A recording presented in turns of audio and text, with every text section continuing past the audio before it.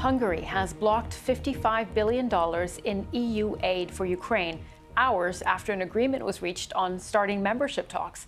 Hungarian Prime Minister Viktor Orban posted on social media after talks in Brussels, quote, "Summary of the night shift, veto for the extra money to Ukraine."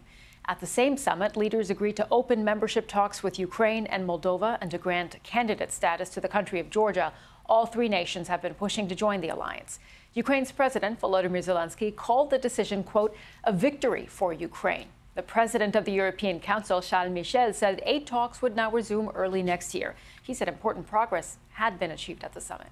Tonight, we sent a very powerful signal to the European citizens, a very powerful signal to the Ukrainian citizens, because we have decided to grant the candidate status to Georgia, to open the negotiations with Ukraine and with Moldova, to make a very important step with Bosnia-Herzegovina, because we will open negotiations and a report will be issued by the Commission in the weeks to come in view to make a decision. This is a historic moment, a historic European Council. All right, the BBC's Jessica Parker has more now from Kyiv. The decision to open membership talks here in Ukraine will be hugely welcome, of course. They applied to join the EU right after Russia's full-scale invasion, although for many, moving towards Europe is a far longer-held ideal, rooted in values they feel they are fighting for right now.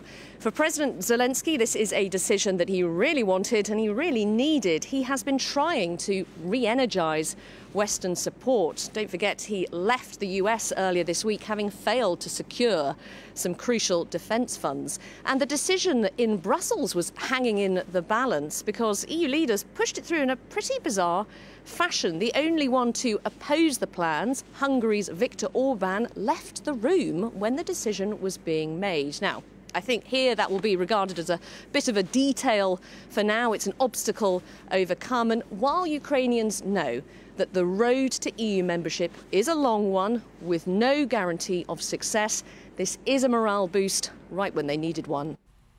Ukraine is critically dependent on EU and US funding as it continues to fight occupying Russian forces. And it is a crucial time as winter weather picks up and heavy fighting continues in Bakhmut and Avdiivka. Our correspondent, Abdul Jalil Abdulrasulov, reports from the front lines in Bakhmut in the east of Ukraine, where troops are under pressure because of a dwindling supply of military hardware.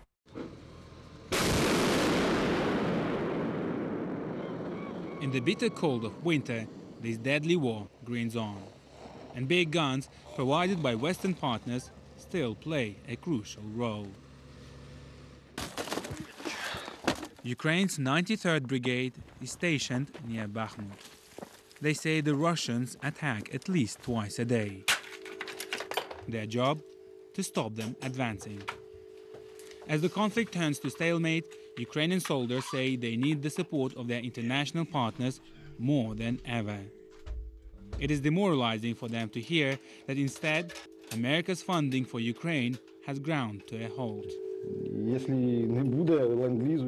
If there's no support from the Western countries, then it's going to get really bad.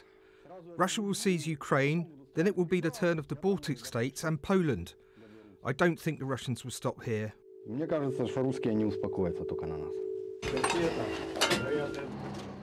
Our conversation is interrupted by orders to destroy a new target. The crew has to be quick.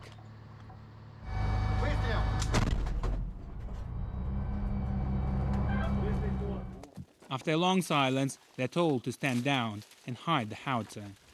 But these soldiers worry their guns will remain silent for much longer without new US funding and supplies. These are 155mm caliber artillery shells, and most Western weapons and artillery systems that Ukraine has received use these types of shells. And therefore the shortage of these rounds will mean that those big guns will have to fire less, and that in its turn will have a huge impact here on the front line. There's already a serious lack of ammunition for Western weapons, and the shortage is worse for old Soviet guns. The commander of this aging Soviet howitzer unit admits that they have to use shells carefully.